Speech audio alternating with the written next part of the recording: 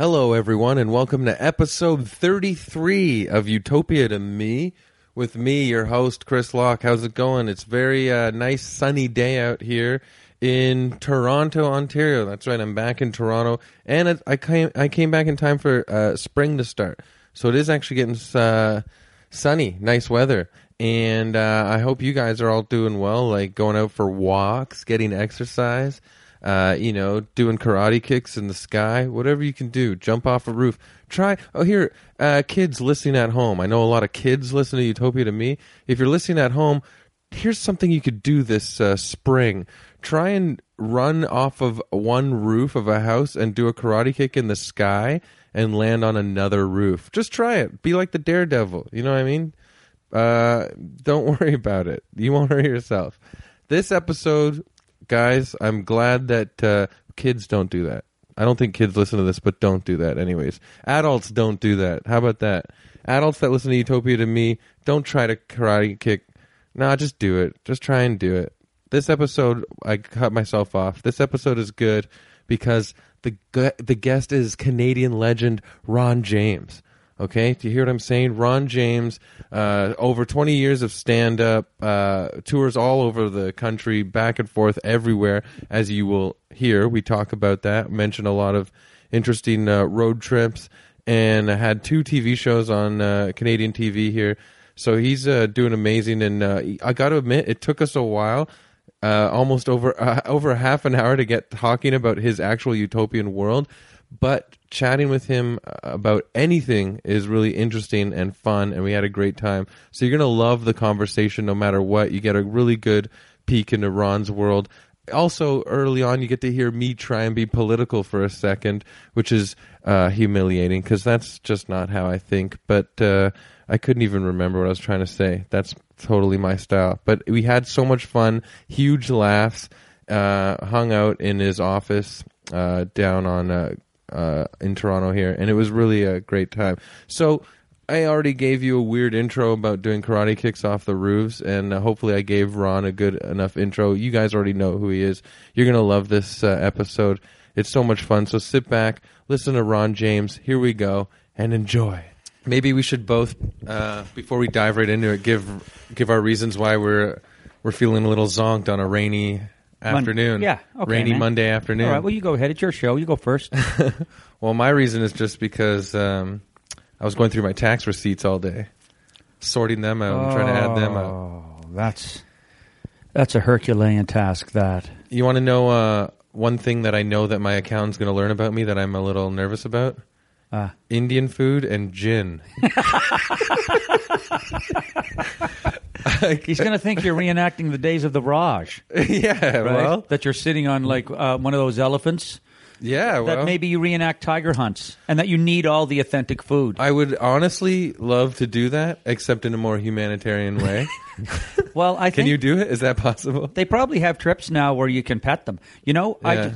I'm tired because I flew in from a red eye from the Yukon. I was up in the Yukon and Dawson City. Anyway, speaking of hunting tigers and stuff, yeah, I was doing a show for all these different outfitters and trippers and stuff who take tourists on every kind of trip in the Yukon. And I talked to Buddy, who is a world-renowned bear guide, right? And he gets... And so, and he says, "You like?" I said, "Yeah, I love bears." Yeah. And I said, "Well, how close do you get?" And he looks at me and goes, "Does bear breath bother you?" Really? That's what he said. That's his sales pitch, right? Yeah. You're like, sold. Take me. Good. Yeah. Good. That's Well, really amazing. The show was fun too, and you right? know what, yeah, it was a riot. Yeah. The Yukon. I like getting up there, man. I've never been there. Dawson's really hip. Yeah. Oh yeah, man. And then after all that, after the official corporate stuff was done, and they like a pop or two, right? Yeah. And it's living history, Dawson, because it was preserved. A lot of the By buildings. pop or two, you mean like a nice beer? Yeah. Yeah. Okay. That's what the old guys say. That's what we say at the Legion, Chris. Yeah. I like a pop or two. Jesus Christ, you like a pop or two? Jesus, did they put Ron McLean way the hell up there for? I feel like the reference wasn't that far removed from my understanding. I just wanted to... Yeah. Because I just didn't want to picture you up there drinking real soda pops with these bear hunters. Well, I was on a hike this winter where one of the guides, all they drank was Fanta Orange Pop. Really? Yeah, and he was this Mexican shaman who would say, like, you would hike for 10 hours a day, and he would say 5 words. Oh, wait, this was your trip down south. Was this... I bumped into you after you just got back from that one, wasn't I did. I came home after... Was that Egypt? No, wait. Chile and Argentina. Oh, Chile and Argentina. Argentina, that's what I was thinking I came home and made an expensive drunk dial after the show was canceled and Yeah. said, one of those things to myself, like, CBC's not going to ruin my fucking life. Right? Yeah. So I signed up for a National Geographic trip. And I don't know what was tougher. Yeah, they were like, right this way, sir. Exactly. That's and nice. I was the only Canadian in a gang of unapologetic Republicans. Oh, right. I It was remember you brutal. mentioning that. Hard. That's hard God, for guns, you, and right? Greed. But the Yukon, it was Yeah. hard. But I find they can be dismissive. Yeah. A little patronizing. There's the simple Canadian, what are you guys doing for the world kind of thing. Right. That stuff, right? Aren't you guys a bunch of lefties up there? Things like that. Yeah. Well, yeah, it's because we have a lot of space and we're relaxed. I think so. And, We get to think about things for a sec. Yeah. I think it's... I think sometimes I wonder if like the American population in general, just the craziness of the population and capitalism just leads to that kind of Republican stubborn thinking. I think so. A lot Right? of Because them, they don't have time to relax. It's just like every man for himself. a lot of them had warrior pedigrees too, right? Yeah. Like Vietnam pedigrees with their dads and World War II Oh, pedigrees yeah, that's and true, stuff. yeah. But to get back to the Yukon there, that guy, his Oh, whole yeah. motto with the bear trip Yeah. was never retreat. And I said, what? But they give you pamphlets at Banff that say don't look them in the eye. And they go, Yeah. oh, no, we look them in the eye. They know us. Yeah, we look him in the eye, we give him the finger. And I just thinking, That's wow, insane. man, I don't... Did he have a big beard? Was he a big guy? No, he wasn't. He was just an unassuming cat, and he runs this... Crazy. He runs this tour group with his sons and 2 German sisters in their mid-20s. Wait, how'd they get there? The Germans sons- can't get enough of Canada. Yeah. Oh, they're everywhere. Especially up north. I used to have a lot of jokes about Germans. Yeah. But sometimes corporate audiences go quiet when you're imitating German. Right. And I used to Because have... those are their best clients, right? Sure they are, Yeah. right? Germany, who knew that Germany would take over the world? But they did. I heard a bear guy talking one day in Jasper when I was out there. Mm-hmm. And I was sitting at a cafe, and he was he was German. Yeah. And he was saying to his buddy, he says, I cannot believe that family from Anaheim, they want to sue me. And he said, so I'm listening, right? And he said, they wanted to go for a hike behind the chalet, so I took them. And it was elk calving season. Yeah. They were from Anaheim, California. Right. And this grizzly bear, about half a mile from the lodge, bursts out of the bushes about 50 yards in front of them, grabs an elk calf, snaps it in half, and starts burying its face into its guts. That's why they want to sue? And the woman said, my children were traumatized. They Yeah. were just and the German guy said, I would be traumatized if I went to Disneyland. That's pretty good. That was pretty good, man. Yeah, he's good. So I just listened to them. Those kids have PTSD now. They're hurting. They're hurting. They're in intense therapy. They can't watch the movie Paddington anymore. No, they're not like that. They're not like that. They're different. Yeah, spoiler, anyone who's listening, Paddington goes nuts at the end of that movie. Well, that's good. You're still traveling a lot, doing stand-up. Let's talk about some of that before. Okay, bud. Because, the premise of the show, we talk about oh my God, you even have a Farley Mowat collection? You are Canadian to the bone, eh? Farley signed those for me. I used to go visit him. Are you serious? Yes, buddy. Jeez. I used to, when I played Port Hope. Okay, I should say, I haven't even said it yet. This is, well, I've said it at the beginning, but this is Ron James we're talking to. Oh. And I just want to say that I've already given you an intro in the intro when we do Thanks, this, buddy. when I release this anyways, but we are in his office. That's why I looked around. I just caught the eye of he's got a whole signed collection of actual. You guys want to question how Canadian Ron James is? He's got signed Farley Mowat Curse of the Viking Grave. Oh my God! I used to, and you know what? That's really cool. If Yoda liked to get shit faced, that'd be Farley. Yeah. So I go in. Yeah, I go in to see him. I go in to see him and Claire at their place. This was several years ago now. He was 89 at the time. Did you just seek him out as a fan of his books? Yeah, because I knew he lived in Port Hope. Yeah. And I thought that he was well, when I was a kid, he was the rebel, right? Yeah. He was this. Yeah, he was a rebel. I mean, he was the guy that rode a whale for the killing. And for somebody who had gone through the crucible of World War II and No Bird Sang, the Battle of Ortona, he had every right to claim the terrain that he claimed. And then when Saturday Night Magazine turned on him back in the late 80s, kind of broke my heart a little bit because, his school's named after him. He was such a prolific writer. But he would say things like, I never let the truth get in the way of a good story. Yeah. Which is what any comedian does. He just stretched the truth somewhat. Yeah, a lot of people, yeah. Right, it's the only way to color it. Anyway, I went to see him. And he pours me a drink of rum at like 11 o'clock in the morning. And I can tell he's one of those cantankerous old rebels whose bullshit meter's always on. Right. So he called him and his wife Claire Mr. and Mrs. Mole. And it was this little hobbit house in Port Hope. And I sat in there, and the wall is just, festooned with little articles and awards and curios and things that he'd accumulated in a life lived. And then up on the wall are every one of his books. At that point in time, he'd written 48. He was 89. He was working on his 49th. Yeah. And they were in languages like Urdu. His book on Siberia was translated in Russian. And there's Japanese titles and Chinese titles and all languages from the four corners of the globe were on the, the sleeves of his books, and it was really cool. But he said to me, Ronnie, Canadians don't trust satire. We have too much of a deference for authority.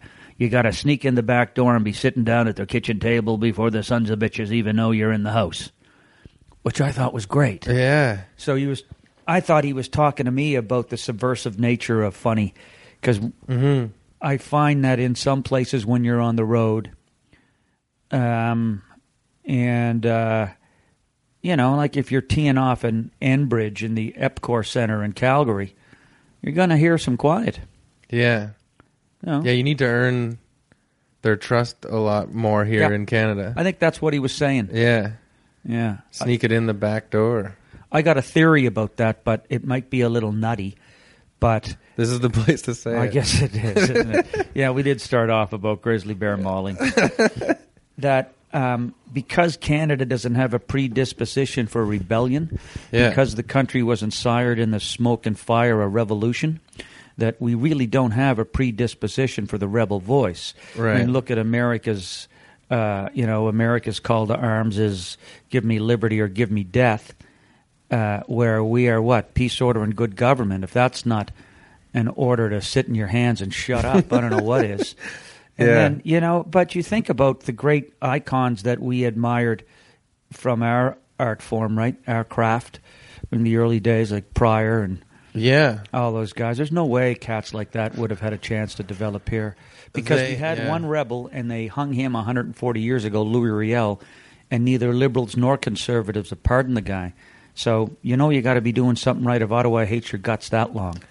I told this guy at a party that I liked, good guy, still a friend, but I told him just flippantly. Still a friend. Yeah, well, because it can go south so easily. Yeah, right? you never know. Because you've set it up like I told this guy. Well, I'm not a very party. political guy. I'm artsy to the max. So everything is weird, goofy analogies for me. But I compared Canada like 10 years ago to like a Home Depot, and all the main cities along the border are like the checkout points. You know what I mean? That's true, man. But that's what I thought. And then he got mad. He's like, no, and he's obviously stuck up for all the other things that Canada is, which I get, obviously. But we just sold what did we sold to Saudi Arabia what did we sell? I just read it. Was it all the tanks they're building in London? No, it was what do we sell them? Something. Oh man, I brought it up and I can't even remember. I've been in the Yukon, so I got an excuse. Was it the last few days? Yeah. All right. We sold him like a whole access to all our resources. Like, well, we do that to I know, everybody. but we have been doing that. Like, that's the thing. That's what I mean. Like 10 years down the road, I think it was like wheat or something. Maybe it was wheat. I don't know. I hate that I don't remember it. I brought it up. You got to pick your battles. Fighting for wheat going to Saudi Arabia is a losing one, especially it's going to get them quiet at the Riv at about the first 5 minutes. Hey, come on, man. What about that wheat that's going to Saudi Arabia? Yeah. Right. And then you're like, okay, well, anyways, the other day my dick was weird, and yay! They just go crazy. Yeah. I can't believe what do genital warts look like anyway? There you go. I can't believe I can't remember. It's so embarrassing. That's how funny. political I am. Well, but we sold something important to Saudi Arabia. But I think you get. I think there's two ways you can go when you get older. You either get more political or you check out. Right? I mean, I'm 57 now, and a lot of cats I know are just saving up for their RSP so they can retire in some racist Republican sunbelt. Right. Right. Where your neighbors will call Obama everything but president. Yeah. Well. Right? Anyways, I know what you mean. You getting a call? No, I'm looking it up. I'm looking it up. That's how stressed I am. Man, what a riveting interview. Everybody, Chris has just decided to tweet in the middle of the interview. Oh, it's not it. Forget it. All right. I can't even find it. Was it pickerel? Yeah. Saudi Arabia owns all our pickerel during the famine in Biafra in the 70s. I just wanted to say last year, Kathleen, who you know because she worked on your show with you. Yes. Last year, her and I got a free stay at a condo that my parents were at in Florida. Oh, boy. Because you were sort of referencing that. Right. It was intense. Isn't it intense? We felt so uncomfortable. Yeah. You must have. Yeah. Like Naples. Oh, Naples. Like we're young ding-dongs. Like I had a big beard and I think I had a mustache at the time. Like this. Come on, man. And a Hawaiian You're young newlywed hipsters. And there you are in Stepfordville. Yeah. Everybody was so white that, when they're like so white you could see the... veins? The veins. Yeah, their faces looked like veins and butter. That's good, man. Like if butter could have varicose veins. That's what everyone looked like. And they were, And they're all packing too, right? That's what I couldn't, yeah. They're all packing. Isn't that crazy? The cutest little old lady's got a Derringer in her purse. Yeah. Yeah, they're nuts for that down there. I don't get it. I got stuck in Montana this summer with a flat Miles City, and I was killing a day up at this. I got a bicycle while I was waiting for my car to be repaired. I hope this doesn't sound like just American bashing. No. All right. No, it's okay. Does this go to the States? Does this kill your... I've got international listeners now. Okay, look, I like America. Me Canada's too. got a short... I love America. We're not talking about America. We're talking about Montana and Naples. We're talking about Republicans. Yeah. Montana and Naples. Yeah. And even though the people were nice to me in Montana, and they helped me out a great deal, I went up to this public park, right? Spotted Eagle Park. Biked up in this mountain bike I rented. Yeah. Families having picnics and everything. I had a lunch in my knapsack, and I sat down under a cottonwood tree by the river in spring thinking, hey, man, I'm right at the foot of history. This is so cool. Crazy Horse and all those guys, and Lewis and Clark came through here, and all of a sudden I hear bang, bang, bang, bang. Shooting range beside the playground. Whoa. Yeah, man. That's just different. Yeah. That's not different. how we plan our cities here. It's just different. I'm so glad there's not a shooting range in Algonquin Park. That would suck. I think I learned how to shoot a bow and arrow there, though, when I was a kid. Archery, but that was different. That Did was you go part to of camp? Yeah, Taylor Staten camps, Algonquin I always Park. wanted to go to camp. We didn't. We went camping. But you were out in Nova Scotia. Yeah, Dad would take us camping. We would go in his True Line tent trailer. Yeah. So we would go to up to Cape Breton and stuff.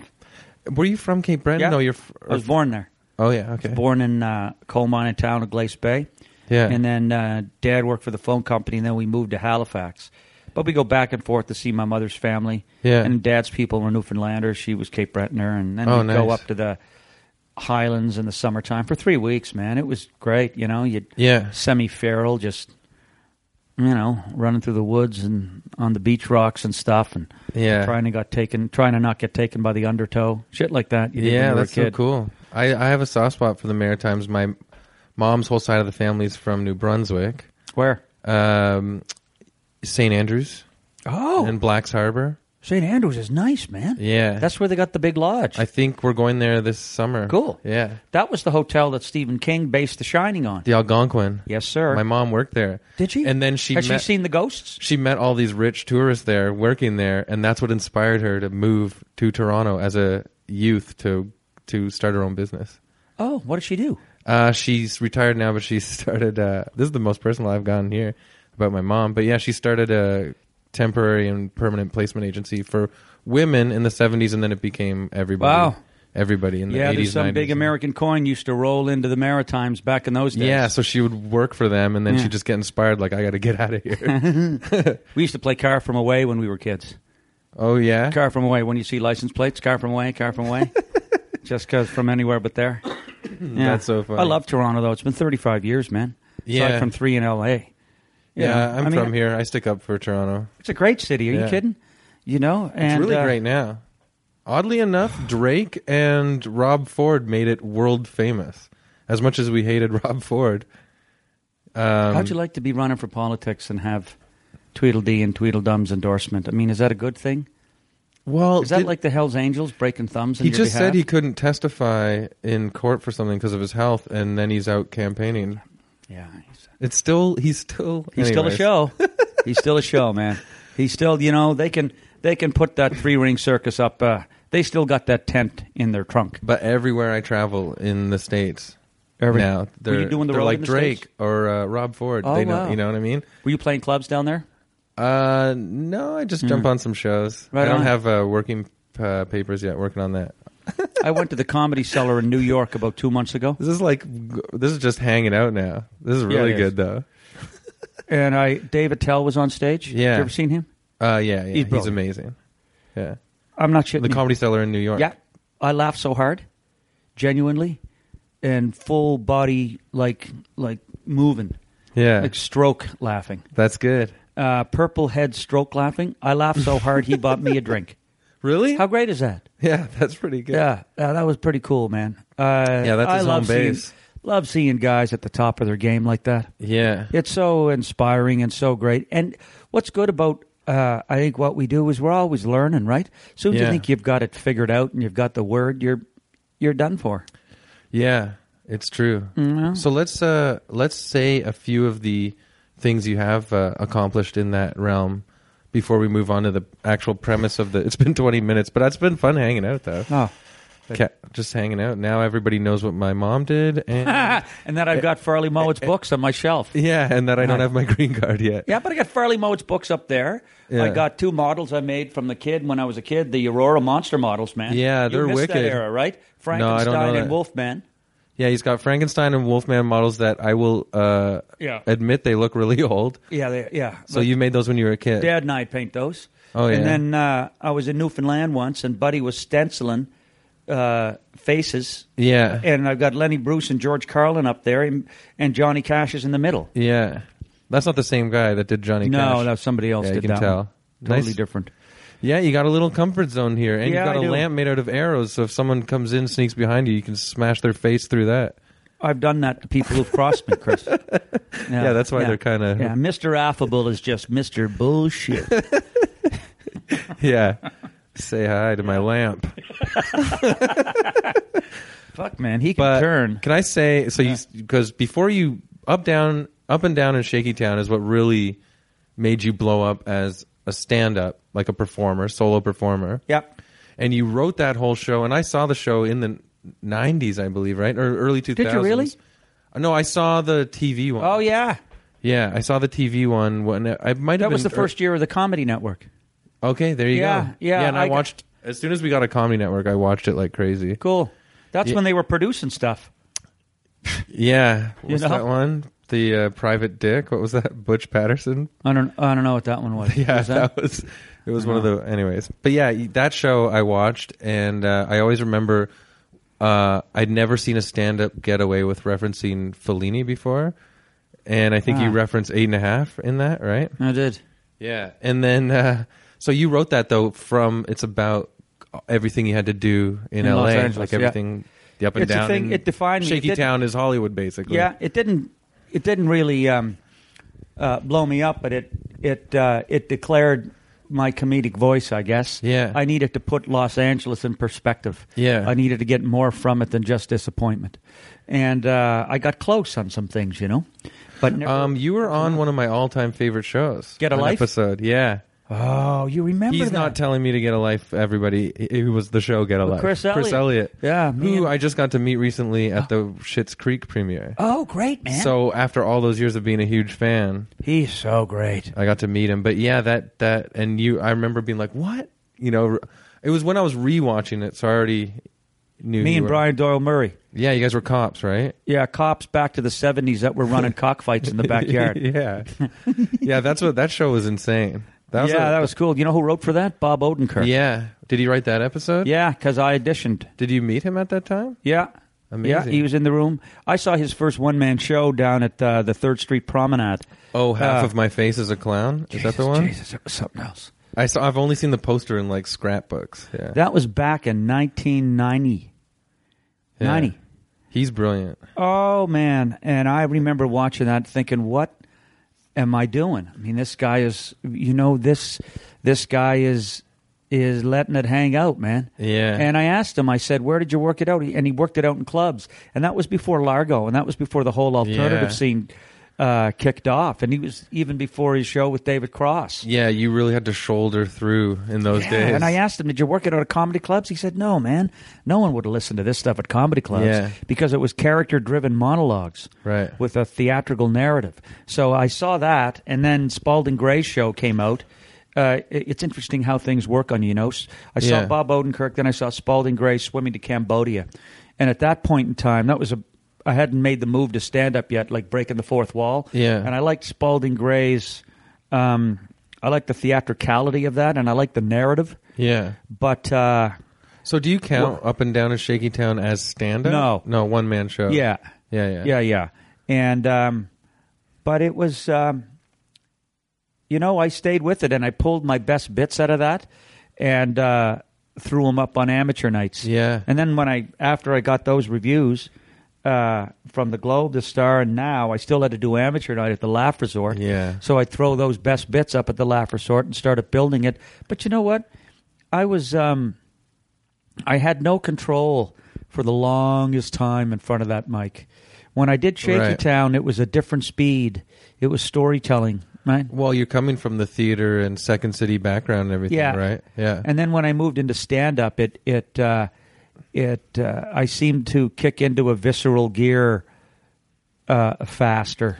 Well, the audience almost shuts off sometimes when they think you're up there just doing it for yourself, right? You almost need to look at them, incorporate them, which sort of changes the one-man show style performance. Right? And that was the biggest thing I had to learn moving from Shaky Town to stand-up. Yeah. I remember there was a club in Montreal. I forget the name of it now. I think it's still there. The Nest or the Comedy Works? Comedy Works. Yeah. And Buddy said, look, you're not a stand-up.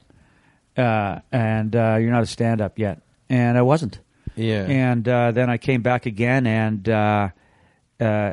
2 years later, I think, or maybe, 18 months, 2 years later, and it was a whole different vibe, right? Yeah. Because you got to break that fourth wall. You can't be self-indulgent. All this stuff is so precious.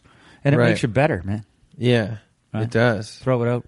Because it makes you, I used to do, like in my 20s, I was really weird, absurd. Yeah. And I did really like just self-indulgent goofiness for me. And the crowds would laugh. But then, it would be night and day, depending on the crowd. If it was a cool, hip, Queen West type of crowd, I would be great. And then I'd go do another show out of that comfort zone, and I would tank. And then I was reading this book, The Hello, I Must Be Going, the Groucho Marx book. Oh, yeah. And he says something like, I think I may have said this on the podcast before, but he said, just one easy sentence changed my whole view in my late 20s that made me more like how I am now. It was, if you're going to choose to be a performer, be a performer. There you go. And I was like, oh, yeah. I haven't chosen that yet. I'm just being self-indulgent, all me, whatever, Interesting. Yeah. Well, so consider the audience. Don't pander to them, but consider they're there. You gotta. They bought a ticket to see you. Yeah. There's no sense. You're not going to have a career if you're only playing to the back of the room. Yeah. And I think that there's a conceit that exists that if you're not playing to the back of the room, you're not authentic, that you're too busy pandering. But look, man. So you weren't coming from the same place. You weren't like self-indulgent, like I'm an artist. You were just performing, but you had to learn the intimate rooms performance style, is what you're saying. It's different, but it's the same Zach sort of thing. Galifianakis came from where you came from, Chris. Yeah. I remember riding in the bus with him back to the airport, the shuttle, after his first time at Just for Laughs. And I said, hey, man. And he played the Theatre Saint Denis, and he was just overwhelmed because he was a small room alternative comic. Right? Yeah. And I forget his set. I forget the joke that he got in the Montreal Gazette. I said, hey, man, you got a joke. He went, oh, wow, very soft-spoken dude, very nice. And I said, boy, that's great. There's a lot of comics here to get a joke picked. That's wonderful. He said, yeah, wow, that room last night. Oh, that's so intimidating. I said, yeah, that's a lot of people. 1,700 people is a lot of people bearing down on you. It's like the prow of a ship, too, because the balcony juts right out at you, right? Yeah. And I said... I remember that theater. He said, well, how many have you played for? And I just played for the Halifax Comedy Festival. Yeah. I said, well, there were 1,000 at the Halifax Comedy Festival. Wow, 1,000. I said, how many have you played for? Well, last week when I was working on the material and the club was packed, I think there were about 35. Yeah. So there's a guy, though, who stayed the course with his voice. Yeah. That's what I got to tip my hat to. Yeah. I said to Brent once, I remember watching, Brent was on the Alternative Show in Brent Montreal. Brett? Yeah. And with Andy Kindler. And I was watching the alternative comics, not giving a rat's ass whether they got a laugh or not. I said, Jesus, I must be a Frisbee dog, man, because if I'm not hearing laughs after 30 seconds, I'm running like a midget. Yeah. But it's not quite like that anymore, but that used to be my modus operandi. No, I've seen you perform a bunch of times. Oh. There's a little bit of running, but it's not as... That's only because my knees are shot. I wanted to ask you this, too. Because of your writing, did you go through a huge beat poetry phase? No, man. Really? No. So where do you get that sort of scatting sort of I don't know, mate. diction, I just like the way words trip off the tongue and tickle the ear. Yeah. I read a lot. I read a lot of Cormac McCarthy years ago. Oh, yeah. Blood Meridian and, you like the real manly stuff. Well, not really. I like, Farley was a great author for kids. Yeah. You got to love Dylan Thomas. Yeah. Got to love his stuff. And I read Kerouac, but I wouldn't say that I was a hardcore student of them. Interestingly enough, to come back to that is one of the quotes that inspired me that I read by Bob Odenkirk like 20 years ago or something was not 20 years ago, but a while ago was you got to write to the height of your intelligence. That's a Del Close phrase. Oh, really? He came from Second City, yes, he did. too. And he had Del Close as a teacher. I miss Del Close. There you go. But I heard that phrase. But so you're basically when you write your bits, you're like, I'm going to write exactly how I want it. This is me. This is exactly how I'm going to say it. Absolutely. That's cool. And I never underestimated the intelligence of the room. Do you know? Yeah. Never. And that's why it's perplexing sometimes when I used to come back off the road and play a room in Toronto, and they'd wince and pull back at some bits that I never thought were unduly politically incorrect at all. Right. But I think there's a tone to the work now. I think I have more control over how I deliver it and how I pace it. Okay. And pacing had to be learned for me. That was a big learning curve over many years, right? And once I decided, though, that it was about the work and not about getting anywhere, once I settled into my skin and said, no, this is about it's like Groucho said, this is about the work. Yeah. This is about trying to make sense of the world and connect the dots and the chaos we're all walking through. This is a calling, man. Yeah. And it's got to be a calling when you're stuck in a blizzard on the 401 or the Rockies, heading to some 400-seater in Cranbrook on a Tuesday night, and they've just closed the road behind you because of the avalanche. Or, I remember talking to Ed That's Roberts. why comedians get ripped off so much, because the businessmen know we just want to do it no matter what. Exactly. Well, that's why I took the helm myself. Yeah, pretty shortly after. That's what I'm trying to do. Yeah. Well, you have to. I was lucky though. I got out when the buffalo were still there. Yeah. I think I know. There were buffalo there. Well, right. Not everybody came to. The road wasn't crowded. Yeah. I had a great producer too, by the name of Terry McRae. Yeah. At Shantaro Productions, and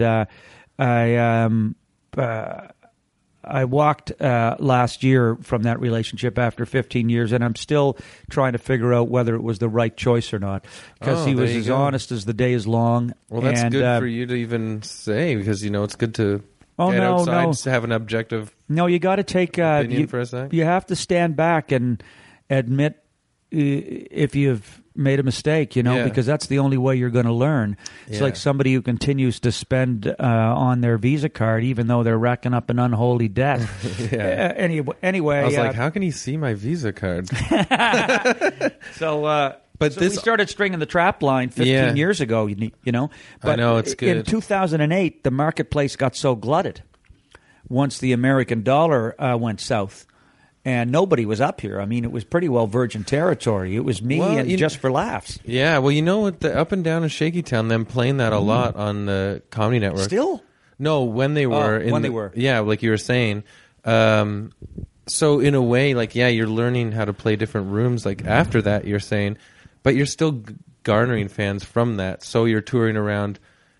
You still established a voice with that show. So, I did, and even though you're saying you learned little ways of adapting to different all kinds of different stand-up rooms and stuff, you still had your voice intact. You're just maneuvering it.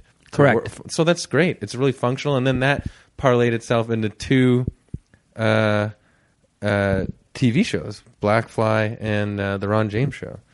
Yeah, well, Black Fly was I was up along the tip of Lake Superior staying at the White Otter Inn. Yeah. And on the Voyager Parkway. Talk about synchronicity.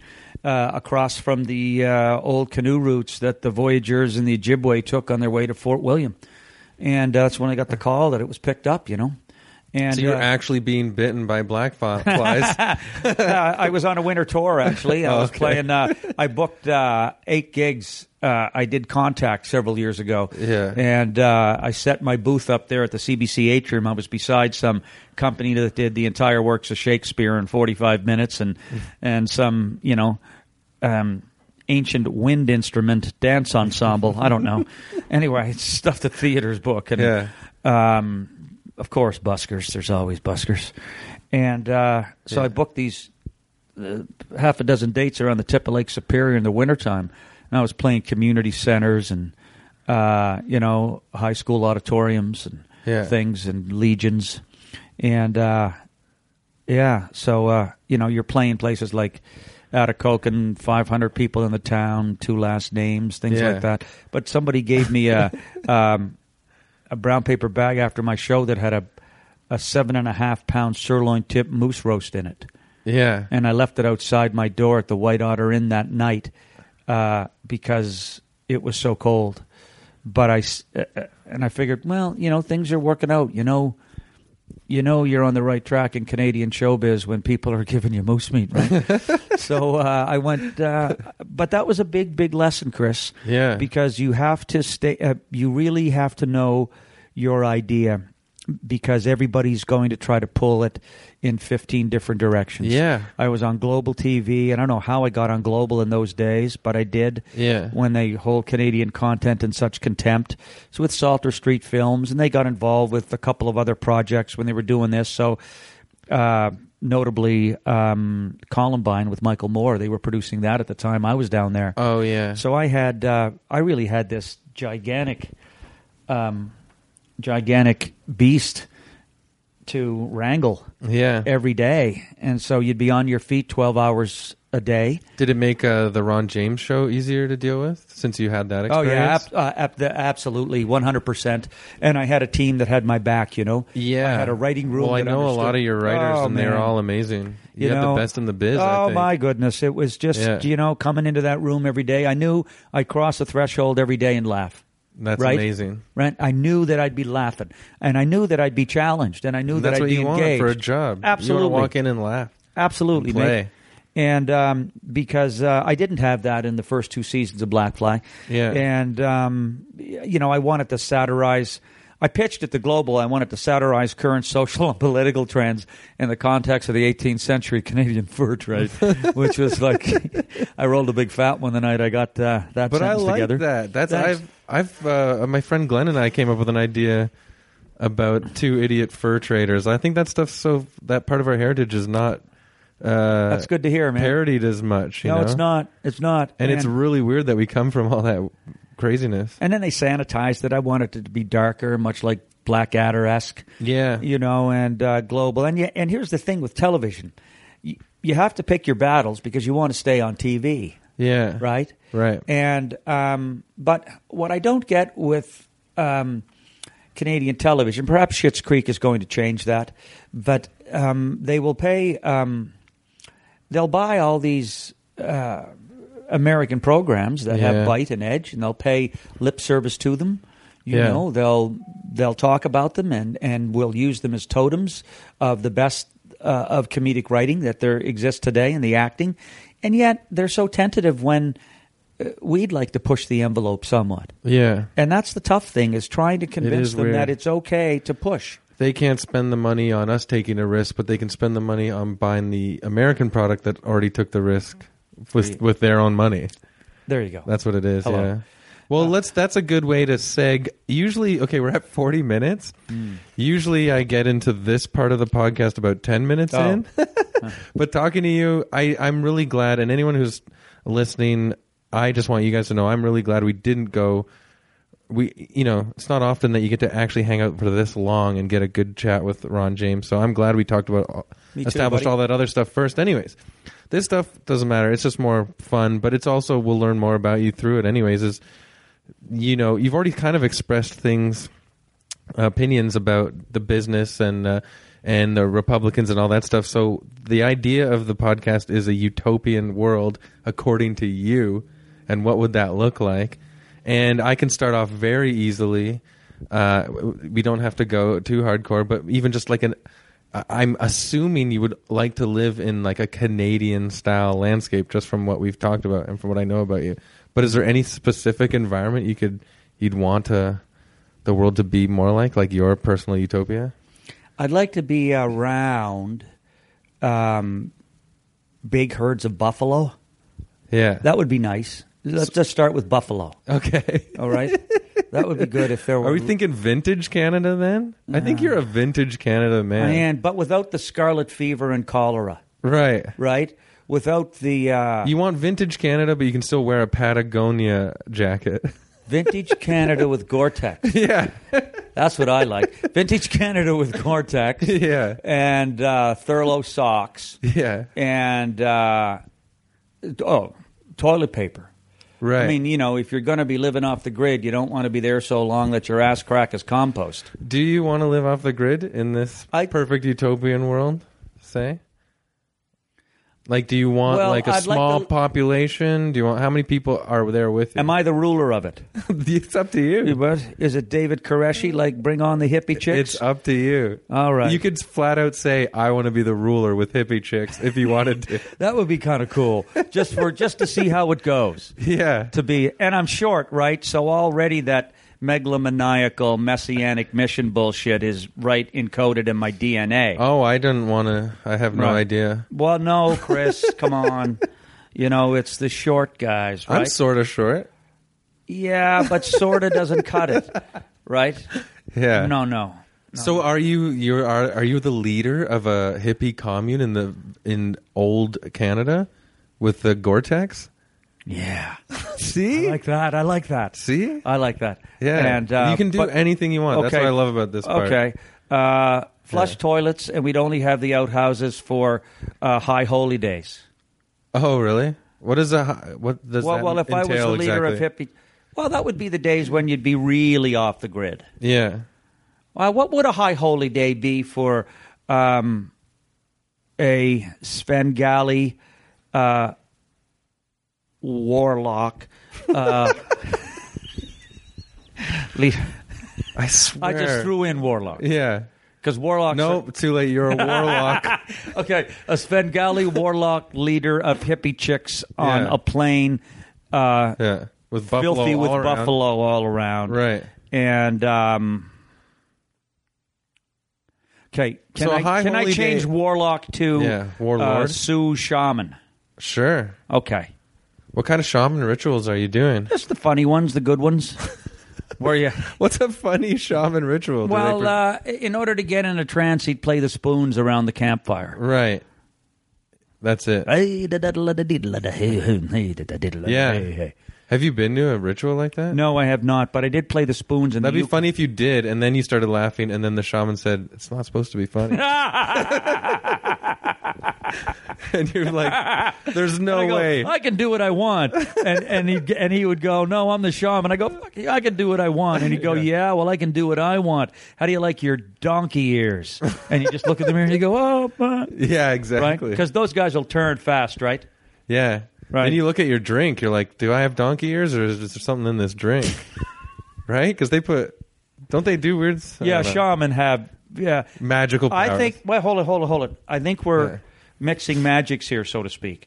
I think shaman would. I think you're talking Canadian. Shaman would trance you into thinking you have donkey ears. Thinking you have donkey ears. Where a warlock would go, "Hey, look over there." In the drink, right? Maybe you're right. Look, there's an eagle talking to a deer. Yeah. Well, who are those? What are those guys called in the Amazon that give you like necromancers? Well, I just wanted to say that in that voice too. Necromancers. What are you, some kind of necromancer? Right. That's how you greet people that enter your village in this utopian world. Let's just name it right now for fun because I like this place already. What would you call it? You're not a warlock. You're a shaman. What would you call it? Yeah. See, this is the world is your oyster right now, literally. Ron, one step too far's place. One step too far. Ron, one step too far. That's my sort of native name, Chris. I thought that was rather. Was that given to you, or did you make that up? Well, it was given to me when I always went one step too far. Oh yeah. Yeah. Like with comedy, or in sometimes personal. In personal life, my ex-wife gave me that name. I remember I was doing an improv at Second City once. My buddy's house burned down, so decided to do a benefit because for of him. You. No, I had nothing to do with that. That's so not we did the a benefit one step for him, too far. and everything was good. I was hosting it. That was the first half. Yeah. And then I went backstage, and in those days, I still used to have a toque, and I had a couple of toques backstage, and I came out, and I was imitating Robert De Niro training Chihuahuas, and one Chihuahua wouldn't jump through the fiery hoop. Yeah. So I sort of picked it up and punted it. Oh. An imaginary Chihuahua. And on the way home, she said, "What's the matter with you? Why did you have to punt the dog?" Right. I swear, your Indian name is Ron One Step Too Far. So it always stayed with me. That's a good name. It's a pretty good also, name. I don't agree with her. It was an imaginary Chihuahua. It was fun times. Perhaps that's why I live alone now. Yeah. But it kind of was, but I did have an argument with the dog. Oh. But warning to aspiring comedians out there: there's no need in performing high. Right. I don't even perform. I used to end my show with a couple of drinks and a couple of beers and a drink of scotch, and now it's a couple of Advil and a glass of Gatorade, man. Yeah. No, my knees click and all that stuff. But don't tell anyone. But my green room ritual is sometimes like a banana and a green tea. Perfect, man. Perfect. Whatever works. You don't have to get. I just can't work with a buzz on. Well, Steve Martin's book was good, and wasn't that a great book. Yeah, I think I read it in one day. I was so It was excited. so good. I love when Carson leans into him and says, "You'll use everything you ever knew." That's totally true. That is so totally true. I know. And when you hear his stories of doing stand-up at the drive-in, and when people liked him, they honked their horn. Yeah. Hey, what kind of circle of hell is that? What kind of and his perseverance after it's and he did the Carson show 17 times, didn't he? Was it 14 or 17 times? I can't remember the number. But then he kills. Yeah. He kills on the Carson show. He finally has redemption after being blackballed, and he goes into a corner Yeah. store, and the lady behind the counter says, "Were you that young man on the Johnny Carson show last night?" And he said, "Well, yes, I am. My name's Steve Martin." And she said, "You're awful." Yeah. Right? And I just, I don't think... He probably still gets weird old ladies saying that to him. Yeah. You can never get past... You can never escape all the... I don't think there's any calling that suffers like that because it's such an absolute, right? It's like when the trolls People will think turn... because... Yeah. When the trolls will turn on you on Twitter. Yeah. Right? When you'll say something about... I think I saw you got into about the neocons. a fight with a guy the other day. Yeah, I did get in a scrap with the guy the other day. Yeah. And they just usually say that I'm, I'm stealing the taxpayers' dollar because I'm at the CBC and I'm not funny. I think I said something. Wow. Bill C-51 is going to make a hi to grandmother with a drum standing in front of a bulldozer just as guilty as the terrorist from ISIS with a suicide vest. I did. Yeah, I read that. And they went apeshit. Yeah. Yeah. And they don't think of you as like because it's like we choose to be the clown, quote unquote. They don't think of us as real people anymore. Oh. So they say these harsh things, and then they'll say stick to comedy, and I'll go, but that is comedy, right? Right. But that is comedy. But they're so because of this dysfunctional deference for authority. To go back to Farley again, yeah, it's. I feel like your utopian world is Farley-esque. Well, Farley'd be my neighbor. Yeah. Oh, yeah. The other one thing is the animals talk. Right? I like how naturally... Oh, yeah. And by the way, the animals are talking. The buffalo, they got a lot to say. What about these guys on Twitter? Are they in this world? No way. They're killed, No, right? I wouldn't think so. What if they showed up on your land? Well, then their heads would be on spikes. That's the other thing, right? It looked like Kurtz's compound. When the wrong ones come, it's like, no, sorry. Look up on the hill. I like that you're not 100% worried about being polite. That you can go curtsying on it. Well, anybody worth their salt has a curtsying moment from time to time, don't they? I hope so. Yeah. Everybody's got to spend some time in the belly of the whale. Yeah. Right? You're not, you got to lose.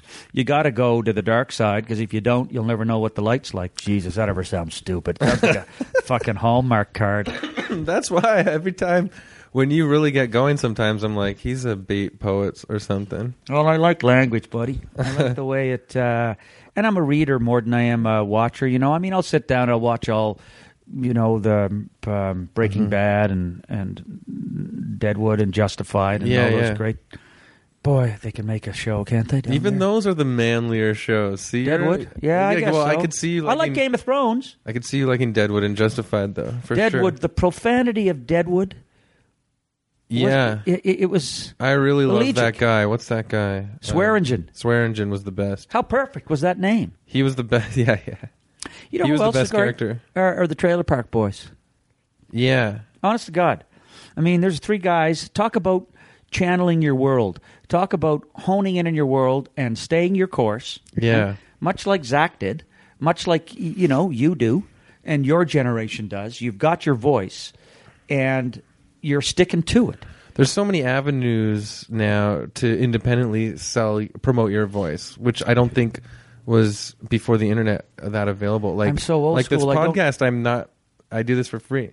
But then, it promotes all these other things and people listen to it all over the world. It's very not all over the world, man. but... Well, who knows? Maybe they will. But you couldn't really... I guess you could do pirate radio back in the day, but it wasn't the same reach, not the same promotion, No. I mean, I don't even know where this is going. I see there's plugs and stuff, and there's something that looks like a transistor radio. What's that? What is it? This is the production unit, the whole thing. That's the whole unit that sends it off to the Zoom H4n. cyberspace. Yeah. Well, no, I'm going I'm going to take the file, put it on my computer. Oh. And then Did you have to take a course on how to work that? Yeah, 5 years. No, I just learned how to use it in 2 seconds. Here, okay, this is my office, Chris. You're not allowed to turn on me in my own office, okay? If you could just keep the sarcasm to a minimum. Anyway. Yeah, it was a 5-year course. Jeez. Hey, no, what you should have said, yeah, it's a 5-year course. Oh, man. I would never. I know that. I'm getting old. I like getting old, man. I like seeing my line in the sand. I like knowing what it is. Well, it's great for a comedian to get older, Yeah. I think it is. There's more to talk about. There's more to talk about. I really think, I remember in the earlier days of Second City on Lombard Street, so cocky. I thought you had the word right because you were on main stage and all that stuff. And right. I never got to see that theater, or I never went. Yeah, it was a heady day. It was a good time. Like $350 a week to do 8 shows a week, right? Yeah. And but I learned the fundamentals of my craft. But what I'm trying to talk about is the conceit of youth that somehow you have all the answers. Yeah. And what's great about staying in the game, I got 20 years under my belt now in stand-up this last winter. January 95 was when they got my first check. Wow. Yeah, Barry Julian and I did a double set at who now writes for Colbert, I think. Oh, really? Yeah. I think he's Amazing. a Peabody recipient. Good guy from Montreal. Yeah. And that's another thing about the community here that I've noticed anyway. It's very supportive. Yeah. And I noticed you guys at the Comedy Awards in Ottawa this winter, how enthusiastic you were for Gary and what a great job he's done. He's amazing. On creating a place where comedians can go and feel welcome and at home and get great. I'm going there tonight. I mean, Kathleen and I live 50-minute walk from there. Always going up and working on stuff there. I miss that, Chris. We met through sketch, me and Gary, 15 years ago. Oh, boy. And that's what he's turned into. He's just kept building stuff for the community. Yeah, it's really nice. It's his speech. And when I go to the States, especially at California, most of those actors or most of those bigger comedians there, they know him from here. Yeah, because they come play the room. Yeah, they're all Toronto, the Comedy Bars is the best. Wow, honestly, isn't that great? Yeah, they talk like that in LA. Every time I meet someone new. Well, it's important if you're going to. So is there a comedy club in this reserve that you're yeah, there's got to be a place where village? You can work. Yeah, I think so. It'd have to be... you know what would be great is to see what material, but you could only do your material after 3 days of fasting on a vision quest. Right? That's already what your material sounds like. It does, doesn't it? That's what I'm trying to say. It doesn't. I got to learn how to talk in sound bites, brother. Yeah. You can only deliver your material after you've. That's awesome. Yeah. How many people are there? So you have enough people to form a good crowd. Oh, it doesn't matter. Well, the animals can talk. Don't forget. Oh yeah. So it doesn't. So there's a lot of them there. I just pictured a bunch of raccoons sitting on a buffalo's back watching your show. The raccoons would be the hecklers. Oh yeah, they're jerks, eh? Well, come on, man. Look what they're like in your garbage. Imagine what they're like in Utopia. Raccoons would be heckling. And how would you deal with a raccoon heckler? Well, just throw old hot dogs at them? Well, where would you get old hot dogs in Primal Utopia, Chris? Right. Clearly you didn't. Clearly you took the course, 5-year course for your machine. Oh my God! You're never gonna forget that. I can't believe he turns. That was a friend style joke. He turns. That was from the friend folder. Sure. All right then. Okay. No hot dogs. I like that you don't want hot dogs there. You want the food will be natural. They would be throwing rancid pemmican at you. I don't know what pemmican is. Your Canadian citizenship should be immediately revoked. What is it? Pemmican was the fundamental food of the voyageurs when they moved across country. It was buffalo fat and jerky beaten. It was buffalo fat that was beaten into a pancake with all sorts of wild berries in it. Did they have different flavors, like barbecue, salt and vinegar? Okay. Come on. No. Okay. I'm trying to help you. I know you were. Pemmican. Pemmican. Actually, I just said it this weekend in the Yukon that if somebody made pemmican as a trail food now, it would catch on. Yeah. And you could make barbecue and salt and vinegar and ketchup pemmican.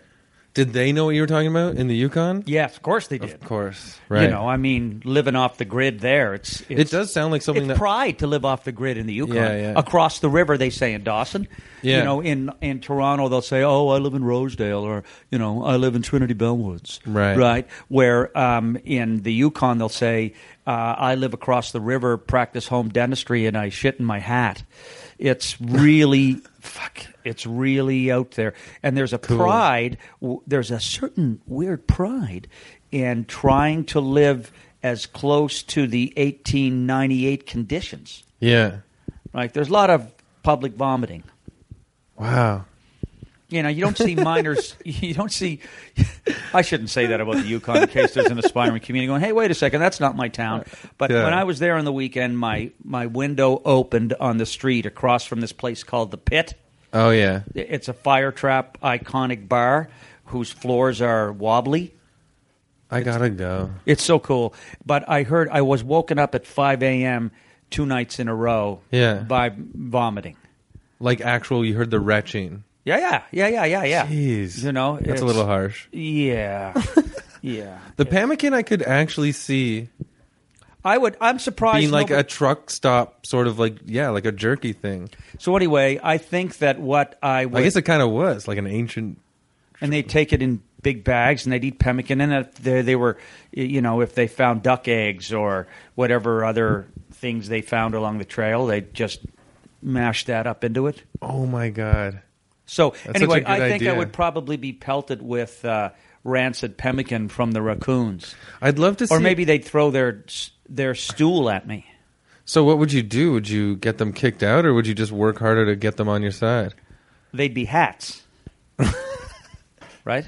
Yeah. They'd be hats. That'd be You'd be like, okay, guys. Okay, hey. Look what I got here. I got a 7.5-inch head. Yeah. You know, right? Maybe... Start measuring them while they're heckling. There you go. They'll shut up. Yeah. I'd love to see a Gordon Ramsay episode where he's yelling at... raccoons? No, yelling at pioneers cooking pemmican. Making pemmican. That's a great idea. Right? Yeah. Yeah. Like, what are you doing? You're mashing the eggs all wrong. When have you turned on an audience? What's the worst ugly turn you've taken when you've channeled your inner Wolverine? Wow. You're getting back at me now? No, because... No, I mean, like... It's hard sometimes.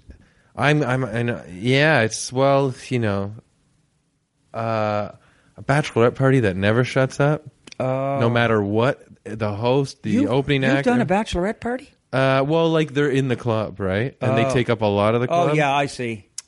Jeez, that's brutal. I was really harsh on a bachelorette party one time. Yeah. Talking about how they don't have jobs, they just pick up garbage on the highway. And I was like, anyways, I've never... I still try to keep it funny, but it's hard. You can feel your nerves going sometimes, right? Yeah, you can. Yeah. Yeah. So, like, it's a harsh funny, and they know it, but the other audience, the rest of the audience usually appreciates it, right? Because they paid money to enjoy a comedy, and you know, one group makes it all about them. It's good to go off book, though, and see how far you can go before, you know, you feel the limbs start to crack. I do that a lot. That's fun. I love my favorite sets are long sets where I weave in and out of the written stuff. That's what Conley always did, right? Billy Conley. I saw him in Hamilton. He's sick, you know. I think he's got Parkinson's, Billy Conley. Oh, really? Yeah, I think so. Someone told me. He's I forget how I know this, maybe from the internet, but you look up to him. I sure do. He's an influence on you? Yeah. During some dark days in Los Angeles when I was out of work for a year and a half before I even answered the call to be a stand-up. Yeah. I remember I was watching his first HBO special. I think Whoopi Goldberg had seen him at the Edinburgh Fringe Festival, and she brought him to L.A. Was that a direct inspiration for you? Yeah, that was one of the inspirations at that point in time. I think Swimming to Cambodia came later. Saw Bob Odenkirk's one-man show. And believe it or not, Dennis Miller's first stand-up show before he became a real voice of the Republican right. Yeah, that really was out of nowhere. That was weird. Well, I think it was something he evolved to because he became a Democrat with a broken heart. And he was literally the king until 9/11, and then he said, "I won't make a joke about the president." And you were like, "What? What?" Like, that's exactly what we need right now. Absolutely. That's why you needed Hunter S. Thompson in those days. And Hunter took an early exit. And David Cross released an album about a year after or so, and he said everything that people needed to hear. That one was a good one. Yeah. I've never seen Cross live. I'd love to. I just heard that album. Yeah, it was good. Yeah. But Dennis Miller's first special, show, Black and White, it was great, and it was balanced, and it wasn't... But it's pretty hard. Oh, and there's another guy who's very verbose, plays to the references everywhere. That's where I got my influence for the love of language and words. Yeah. And I remember just farting around with my notepad in those days, right? And writing jokes down and observations and stuff. And I remember there were a couple bits that I wrote that were close to what he delivered on Weekend Update. And I remember thinking, geez, maybe I'm onto something here. Yeah. So I'd go up to amateur nights at Ventura Boulevard coffee houses and doing the infancy of Shaky Town and observations about America and here. But it was mostly, it was it was prose then. I was reading it, Yeah. Yeah. But it's funny where all the influences come from, right? You pull from everywhere. Like Carson said, you're influenced by so much. Yeah. And you're influenced by mediocrity, too. Yeah. When you see mediocrity and you see it being rewarded, you go, "What? Wait a second." But there is no justice in show business. So even when mediocrity is rewarded, you just have to take solace that the road you chose and how you've decided to figure out the world still honors the craft and the people that paid to see you. Yeah. Chris Rock said that. He said, you can't be working out bits when they paid $75 to see you. I know. It's got to be tight. I met him, and it was so embarrassing. Really? Because I told him my name was Chris Locke, and that I was always worried that he'd jump on a show with me, and then people would think, oh, I'm the shitty white version of Chris Rock. Did he laugh? He went, like a nice... Like, he obliged me, basically, and then I felt like going into a... come on, crawling into a fire. But I'm glad I said it. Who cares? Good for you for saying it. I don't... I'm not... Look, man. I think I've said that story before on this podcast, too, but it's true. Yeah. But that's... but he's smart. He's very smart, but it wouldn't have cost him anything to give it up. It wouldn't have cost him anything to shoot the shit, that's all. Yeah. But, well, yeah. Fame is different than being funny. He's a busy guy. I mean, how many people want to, engage him? Must be tons. He was dropping on a show that I was on in New York. He was working on that set he ended up doing on Saturday Night Live. Oh, yeah. So I saw, the early stages of that. I was on stage that night. It's really good. I heard it was great. Yeah, I think you can find it on the internet. But let's get back to this little village. One Step Too Far. Right.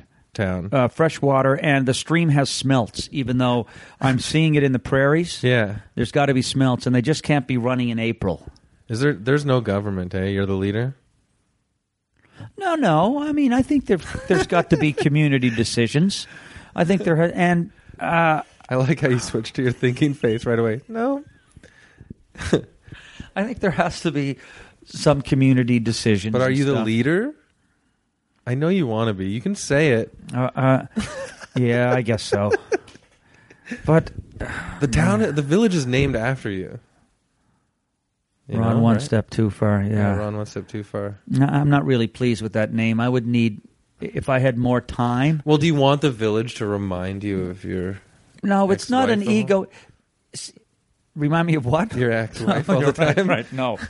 And it shouldn't be an egomaniacal exercise, because that's the whole thing with Utopia. If you're the leader, and pretty soon everybody's drinking the Kool-Aid, singing hymns. Right. Right. You don't want that. No. Good. Right. So I think you have to have an egalitarian utopia of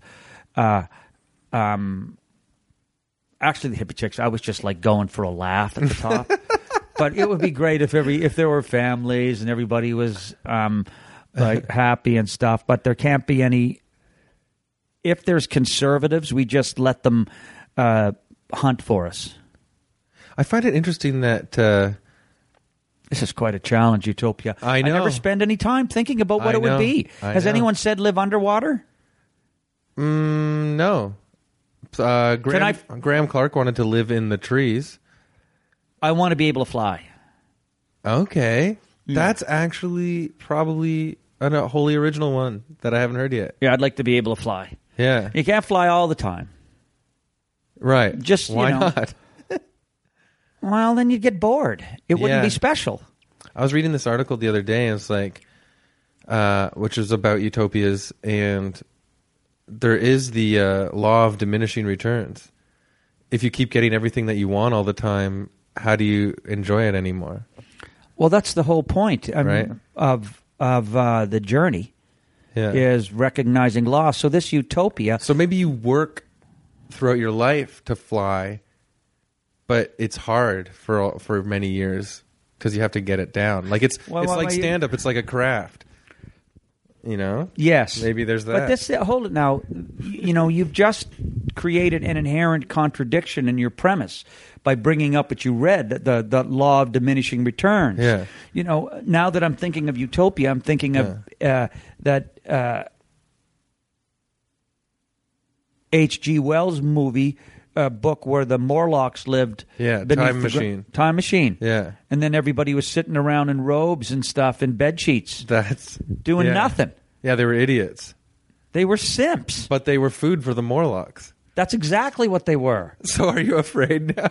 Well, I'm I don't want to be food for the Morlocks. I'm second guessing it.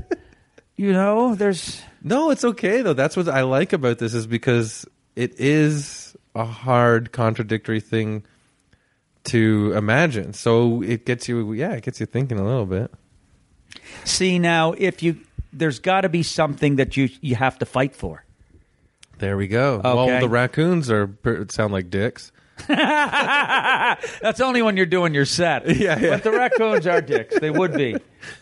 But I don't consider them a real threat. Yeah, okay. I think they're just probably wrecking they're wrecking your tent. They're taking the knots out of your tent with their little raccoon hands and stuff. Is this too Canadiana? But this is the vibe I get from you just today.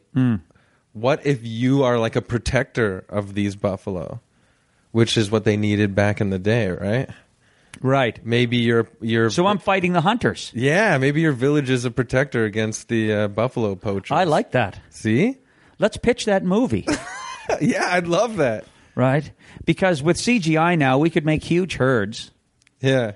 Right? And now this has turned into my utopia, which is a pitch session with Ron James. Of course, anything that's mentioned in this room, I own 100%, Chris. You know that, right? Yeah. Right? Okay. The door is sealed, too. I'm stuck in here. I can't even finish this from the hallway. That's right. I'm the protector of buffalo. Yeah. And I don't think you should be surrounded by hippie chicks 24/7 because you'd never get anything done. But I still... And they can be whiny. A little too passive. Yeah. Don't you think? Hippie chicks? Yeah, maybe. Some of them, sure. Some of them. I shouldn't disparage. See, this is the thing. I shouldn't disparage. The political climate that we're in right now, men can't say they want to be surrounded by women, even though that's what they want. We can't say it anymore. I like the fact that someone will take a risk and say, hey, guess what? I'm surrounded by hippie chicks. Deal with it. But also there are some other type of ladies around. What if I'm taking hippie chicks across the prairies as a wagon master? Right? That's amazing. Yeah. That would be a good movie. Yeah. Now you're literally just thinking of, will this make a good movie? And I love that. You get one of those posters like the National Lampoon's Vacation where you're standing on a rock and like hippie chicks are holding your leg, and there's buffalo behind you. Buffalo behind me, all these great Canadian, and there would have to be some kind of raccoons eating pemmican, and we would be hunted by moose jaw or something like that. Yeah, some evil nemesis. Oh, like the guy's name is Moose Jaw? Yeah, but does he have a safari hat or something? Yeah, and I'm sort of stealing from the pilot for Blackfly now, but that's okay because nobody saw either show. Was his name Moose Jaw? In the pilot. Oh, I didn't know. Okay. Yeah, that's all right. That's all right. I try not to go back and relive the past. Hey. Anyway, I don't know if we've finally come to this. I think this. We did. This is really good. I think for a first draft of a utopia, we've done okay. This was a great journey. I mean, not just into your utopia, but I'm really glad to hang out and chat with you. Yeah, it's fun, man. About all this stuff. Thanks, buddy. Even though Likewise. It took us a long time to get to the premise of it's not all that the podcast is about. So I'm glad. The conversation is very enjoyable. My credibility. Oh yes, it has. And I think that I really, for new listeners that might not be familiar with all that you've accomplished, all that stuff's in there, and all these intimate stories about that. I love it. It's all great. I'd love for some younger cats to come and see my stuff. I think that sometimes I get branded as a midlife. Sort of a midlife comic, getting a little long in the tooth with a regional connotation. And there's no doubt about it that the Maritimes and my upbringing has played an important role in developing my voice, because I came from a world of an oral culture. I came from a place where people still told stories. Right. And I came from a world of definitive characters before things got gentrified. And I just never wanted to gentrify my content so somebody in Idaho would know what I was talking about. Yeah.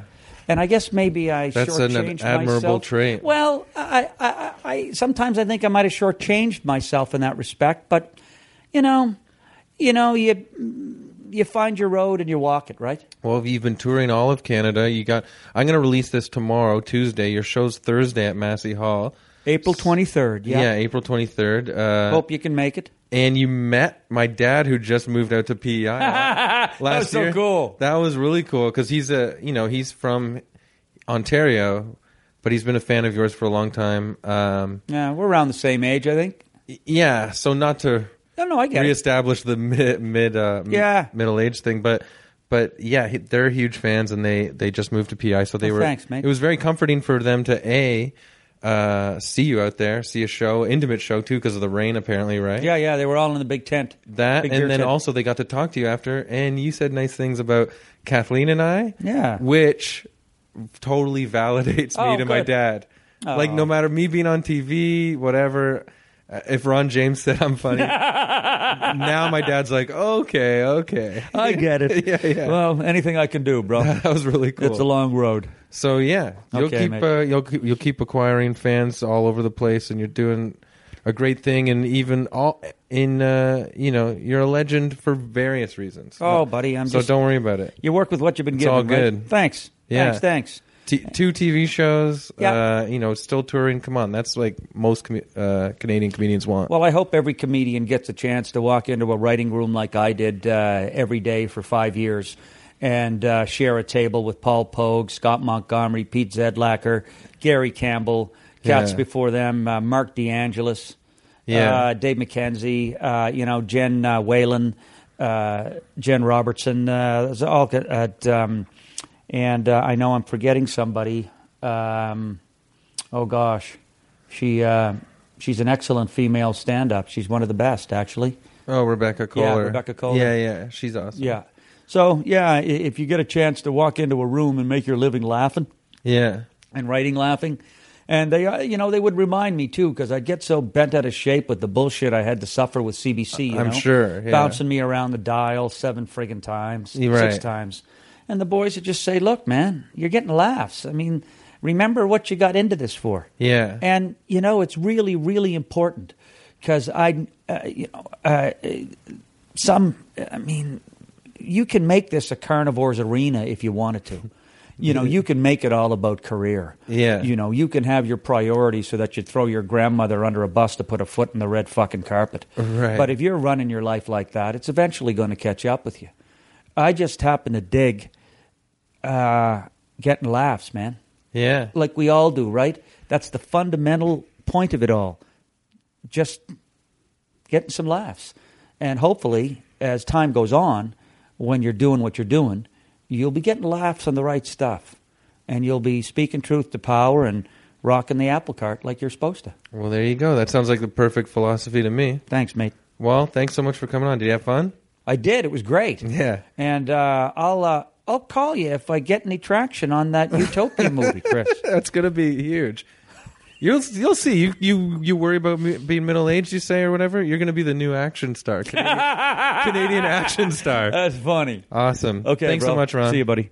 Okay, everyone. That was Ron James. Ron, thanks so much for coming on. If you heard us in the podcast talk about his show, this episode's coming out today, April 21st. If you're in Toronto and you hear this episode today or tomorrow, or Thursday even, his show is at Massey Hall, Thursday, April 23rd, here in Toronto. So go check it out. Massey Hall, that's where like Neil Young plays. That's where Charlie Parker played, a million people. So he's playing Massey Hall. Go check him out there. And yeah, that's it. If you want to follow him on Twitter, at The Ron James Show. And so you can find out about other shows if he's coming near you or whatever, and other projects coming up. And follow us at Utopia to Me on Twitter. Beef those numbers up. We're getting a lot of attention. We got a huge shout out on AV Club a week ago, which was pretty sweet. So we're getting a lot of attention. Still want to beef up the numbers on Twitter so we look real. You know what I mean? I think anyways, I could talk about this forever. Twitter, man. But follow me too, at Chris Locke Fun. And then you find out more about shows I got coming up, stuff like that, and also really silly thoughts I have.